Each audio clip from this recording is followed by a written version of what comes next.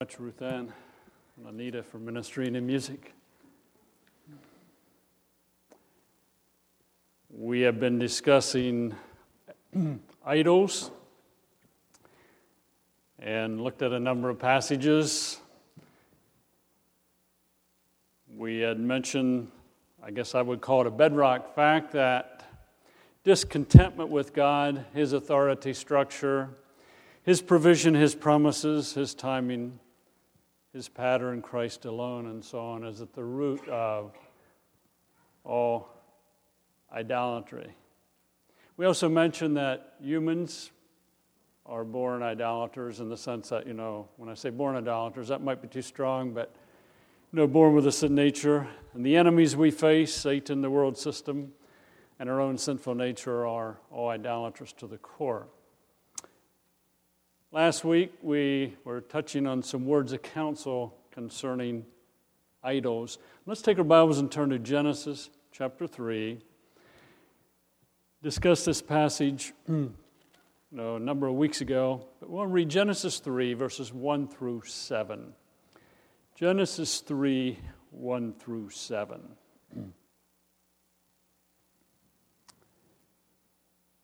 God had created, it was very good. And we know that Adam and Eve are on the earth. And we know that someone comes along in chapter 3. Now the serpent was more crafty than any of the wild animals the Lord God had made. He said to the woman, "Did God really say, 'You must not eat from any tree in the garden'?" The woman said to the serpent, "We may eat fruit from the trees in the garden, but God did say, 'You must not eat fruit from the tree that is in the middle of the garden, and you must not touch it, or you will die.'" "You will not surely die," the serpent said to the woman, "for God knows that when you eat of it, your eyes will be open, and you will be like God, knowing good and evil." When the woman saw that the fruit of the tree was good for food, and pleasing to the eye, and also desirable for gaining wisdom, she took some and ate it. She also gave some to her husband who was with her, and he ate it. Then the eyes of both of them were opened, and they realized they were naked. So they sewed fig leaves together and made coverings for themselves. In light of this passage as well as parallel passages, I think we need to keep in mind that we need to beware of any items or people and so on that question God, Scripture, and God's pattern. The serpent came to the woman, "Did God really say, 'You must not eat fruit from any tree in the garden'?" No, there's a question concerning God. See, questions asked in the wrong way raise doubt. Talking to a guy this week, and due to something that he saw on TV, question came to his mind, and the question basically was, am I being treated fairly?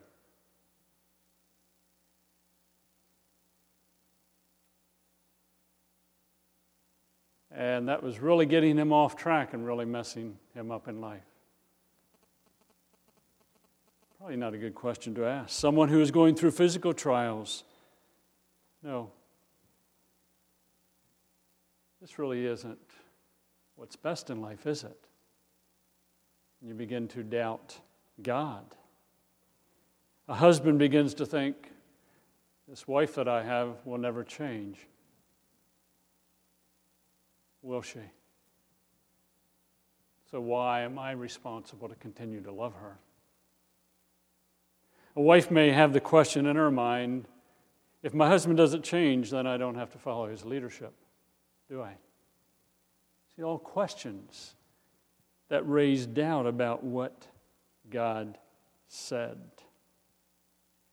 Doubt leads to no or little trust. See, Adam and Eve moved away from trusting God and His Word because they bought into the doubt that the serpent raised. And little trust tends to lead to idolatry of some form.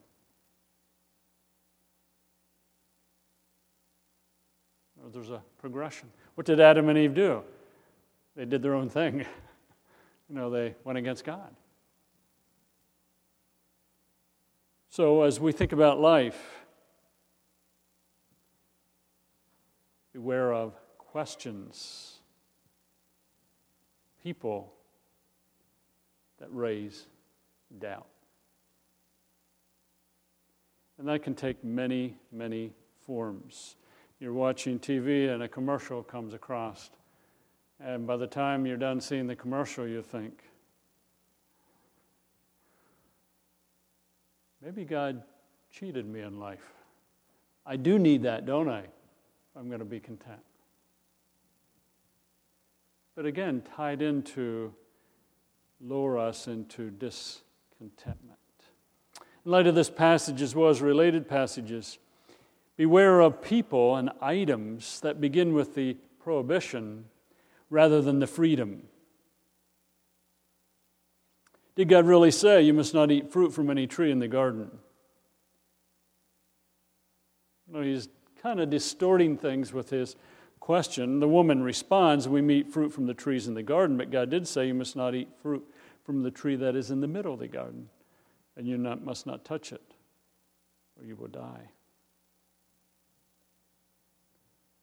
The serpent, did God really say you must not eat fruit from any tree in the garden? Must not eat. The prohibition. He didn't come and say, Eve, isn't it great that you can eat fruit from any tree in the garden?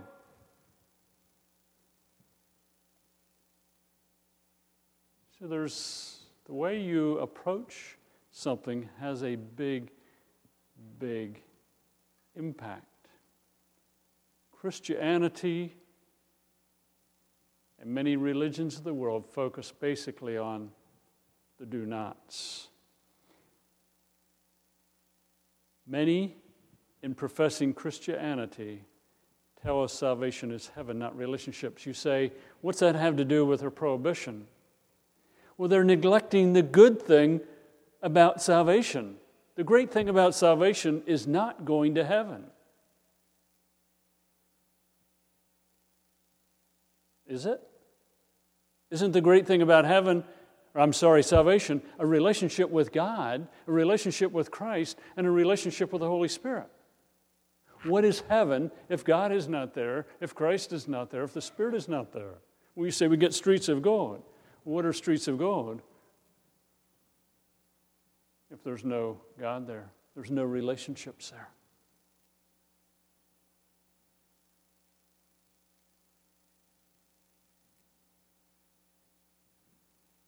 That's, I think, is a distortion that the enemy brings.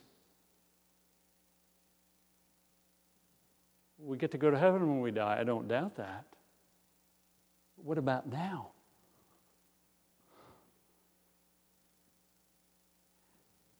Also, many in professing Christianity tell us to avoid sin. Don't.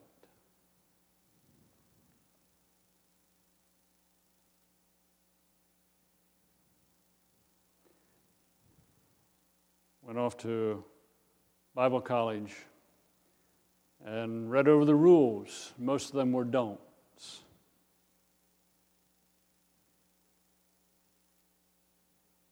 Don't have your hair over your ears if you're a guy. Don't have your skirt shorter than knee length if you're a gal. Don't wear any facial hair. Don't hold hands on campus if you're married. Don't show any affection towards your mate on campus if you're married. Many were don'ts. Now think about your life, and you're living the Christian life. You're probably more familiar with the don'ts than with the do's. No, we bombard people with don'ts. But yet, Christianity is not a religion of don'ts. Christianity is a religion of relationship with God, with Christ, with the Holy Spirit.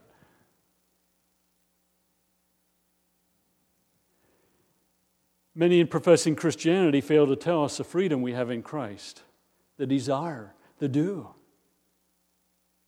The acceptance that we have. Well, you better not do that because you might get rejected. Aren't we accepted in Christ? Period. Regeneration is done. You say, I blew it yesterday. You're accepted. Better watch it. I can't do that. But what can you do?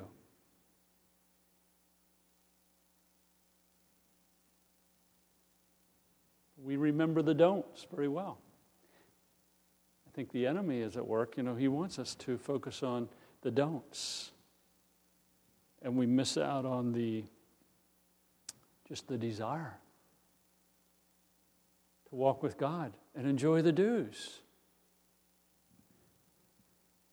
Many in professing Christianity fail to tell us what we have in Christ.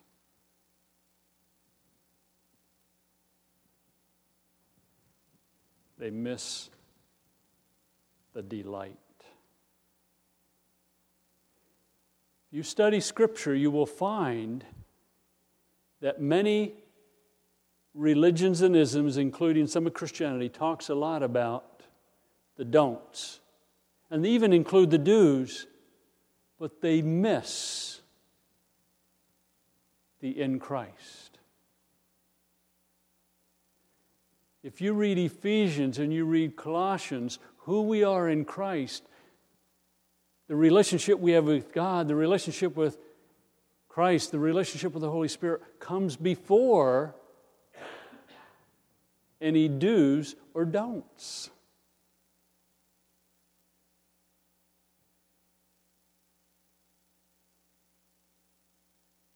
So you're talking to someone who's a non-believer, you're sharing the good news of Jesus Christ with them.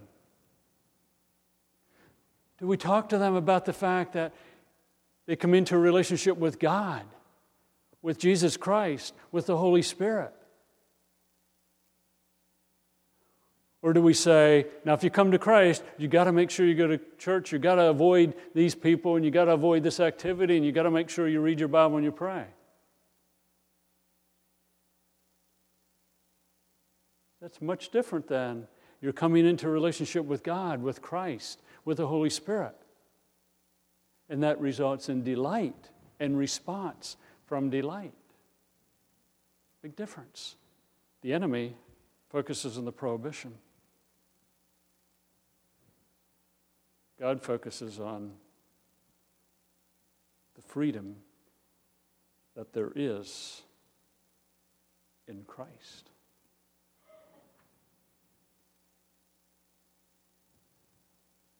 Another item coming from this portion of Scripture.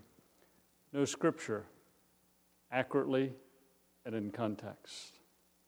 I want you to notice what verse 2 says. The woman said to the serpent, "We may eat fruit from the trees in the garden, but God did say, you must not eat fruit from the tree that is in the middle of the garden, and you must not touch it or you will die."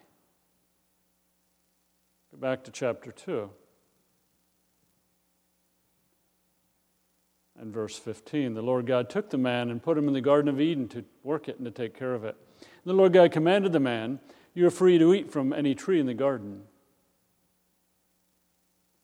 but you must not eat from the tree of knowledge of good and evil.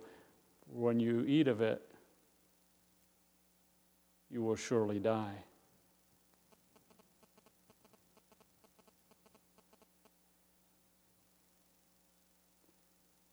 You compare verse 2 of chapter 3 with verses 16 and 17 of chapter 2.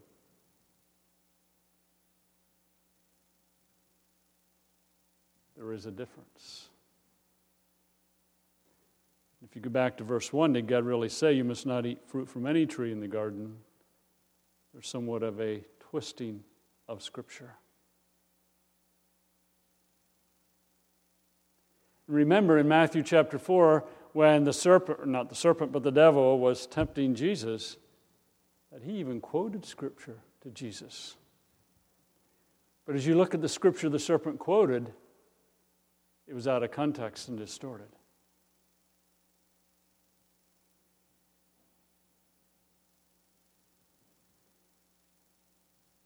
Scripture in context is important.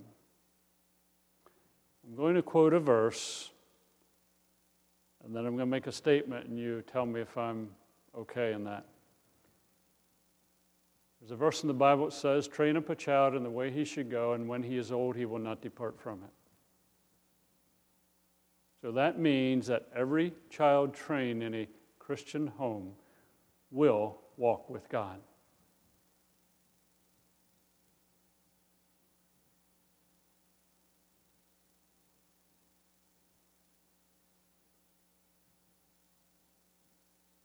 If they were trained and they're not walking with God, then the verse must not be correct.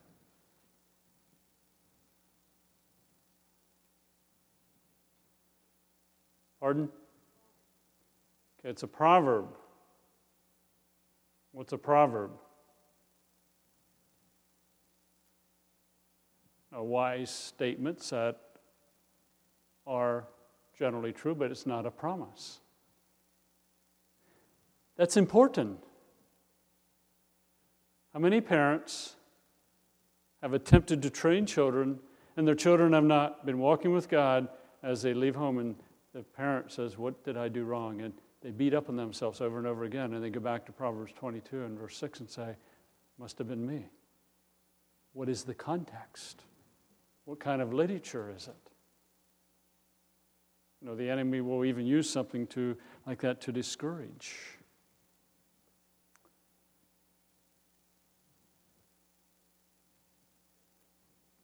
Going to use another verse. I just want you to listen. I don't want you to look it up. I'm not even going to tell you where it is initially. The Bible clearly says, I am told, that Jesus was in very nature God.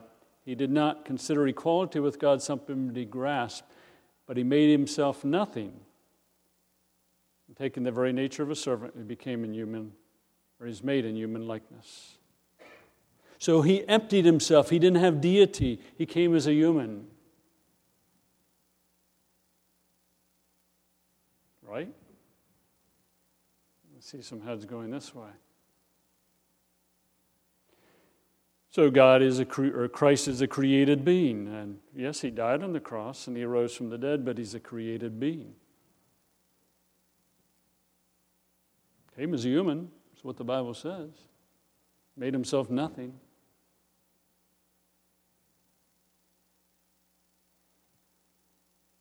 I didn't read the rest of the passage. Therefore, God exalted him to the highest place and gave him a name that is above every name, that of the name of Jesus every knee should bow in heaven and on earth and under the earth, and every tongue confess that Jesus Christ is Lord, to the glory of God the Father. That's from Philippians chapter 2. I'm just saying, beware, know Scripture. What's the context of Scripture? So in light of that, as we are becoming familiar with Scripture, whether we hear it read, whether we hear it taught or whatever, it's a process in time. We learn, we apply, we grow. All false teaching distorts Scripture, whether it be the written Scripture or the living Scripture, whether it be Christ living or Christ written. Scripture is distorted. The enemy seeks to distort. In Matthew chapter 4, he was distorting Scripture when he tempted Jesus. In Genesis chapter 3, there's some distortion there. Another thing coming from this passage, beware of lies, false promises, empty promises. Genesis 3 and verse 4, you will not surely die. The serpent said to the woman, for God knows that when you eat of it, your eyes will be open and you will be like God, knowing good and evil. You'll not surely die. Pretty strong statement. No, your eyes will be open and you'll be like God, knowing good from evil, or good and evil, which wasn't necessarily a good thing. Ever think about commercials and ads, whether they be Christian or otherwise, how much they promise?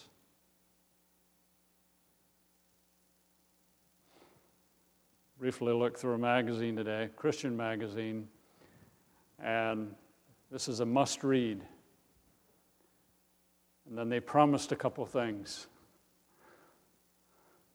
And I thought, I don't think they can produce in their promise. I'm not saying it's not going to be a good book, but beware.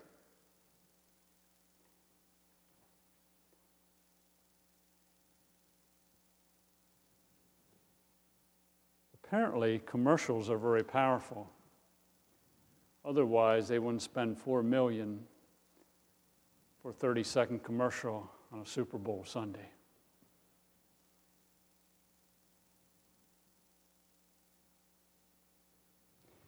Just the whole idea of promising something. My question is, whether it be Christian advertising or commercials, why do you have to keep having commercials if they bring what they say it'll bring?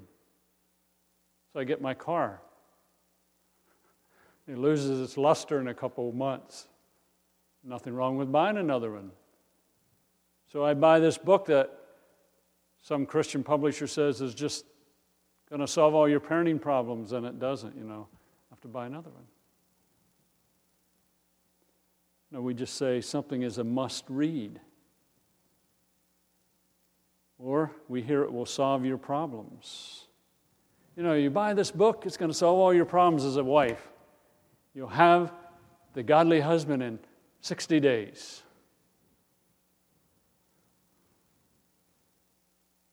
Saw a book title recently on how to have changed children in 7 days. I just thought, it's interesting. We have a new effective book, a new effective seminar, a new whatever. And I'm not knocking things that are produced, but please understand, it's Christ. It's Scripture. And God uses these other things, but beware. Nothing on earth and no one on earth can satisfy and solve everything. Only Christ. Stop and ponder and think about that. Adam and Eve had God, and they forsook Him for something else. The believer has Christ. Beware of looking somewhere else. Let's stop looking for a fix and glory and delight in Christ and obedience in Him. There is no fix. We live in a broken world. So we said, I think 2 weeks ago, Christ walks with us. He tunnels through things with us, but He doesn't fix everything. It's almost like the serpent saying, Adam and Eve, look, have your eyes open. You're going to know good and evil. This is a good thing, which ties in with look out for distortion and discontentment. Look out for distortion and discontentment. What's the serpent promising? You will not surely die. God knows when you eat of it, your eyes will be open and you'll be like God, knowing good and evil. And the woman saw that the fruit of the tree was good for food and pleasing to the eye and also desirable for gaining wisdom. She took some and ate it. See, there's discontentment there. There's some distortion. Application. There's no heaven till death or the rapture.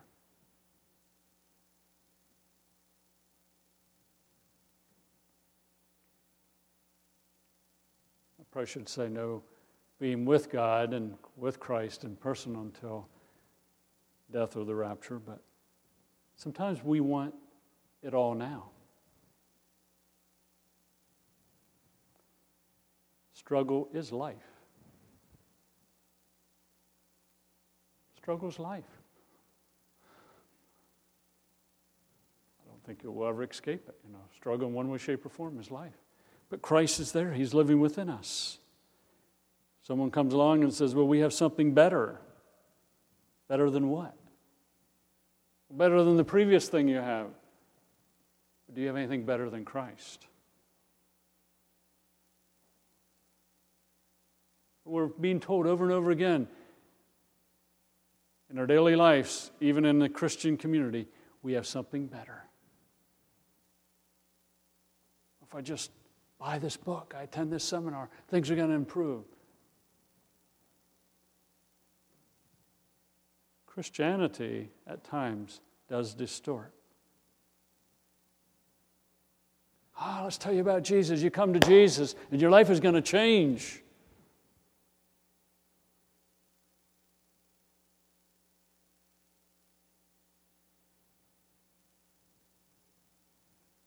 Did we tell them about the fact that it might get worse?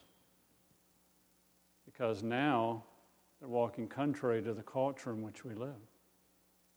There might be persecution. But in the midst of all of that, there's Christ. The Spirit of God lives within. And you have a relationship with God. We can kind of slant things. And that ties in with what I'm mentioned next. Sometimes the gospel is presented as heaven,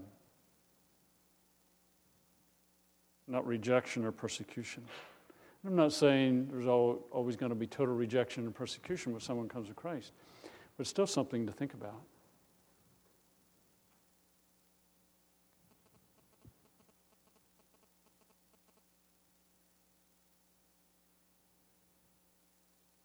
We talk to a non-believer about Christ. We promise them heaven and a good life. Is that not distortion?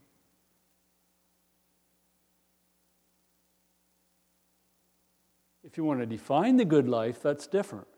The good life is that in the ups and downs of life, Christ is there with you and the Spirit of God is at work in you, and they're going to enable you to get through that. But it's not going to be peaches and cream and freedom from all kinds of trials and difficulties. Again, the enemy wants to distort. This book, this seminar, this sermon will fix you. No, we don't say it that way, but it comes across that way sometimes. So how to have an obedient kid in 7 days. When you see that book, you probably better back up and say, there's something not right there. How to have a loving husband who just cares for you deeply in 3 months. Some of them have been around, Place all the responsibility on the wife, and so on. So, some thoughts in light of Genesis 3 and some parallel passages on responding to and dealing with idolatry. Any questions or comments before we close?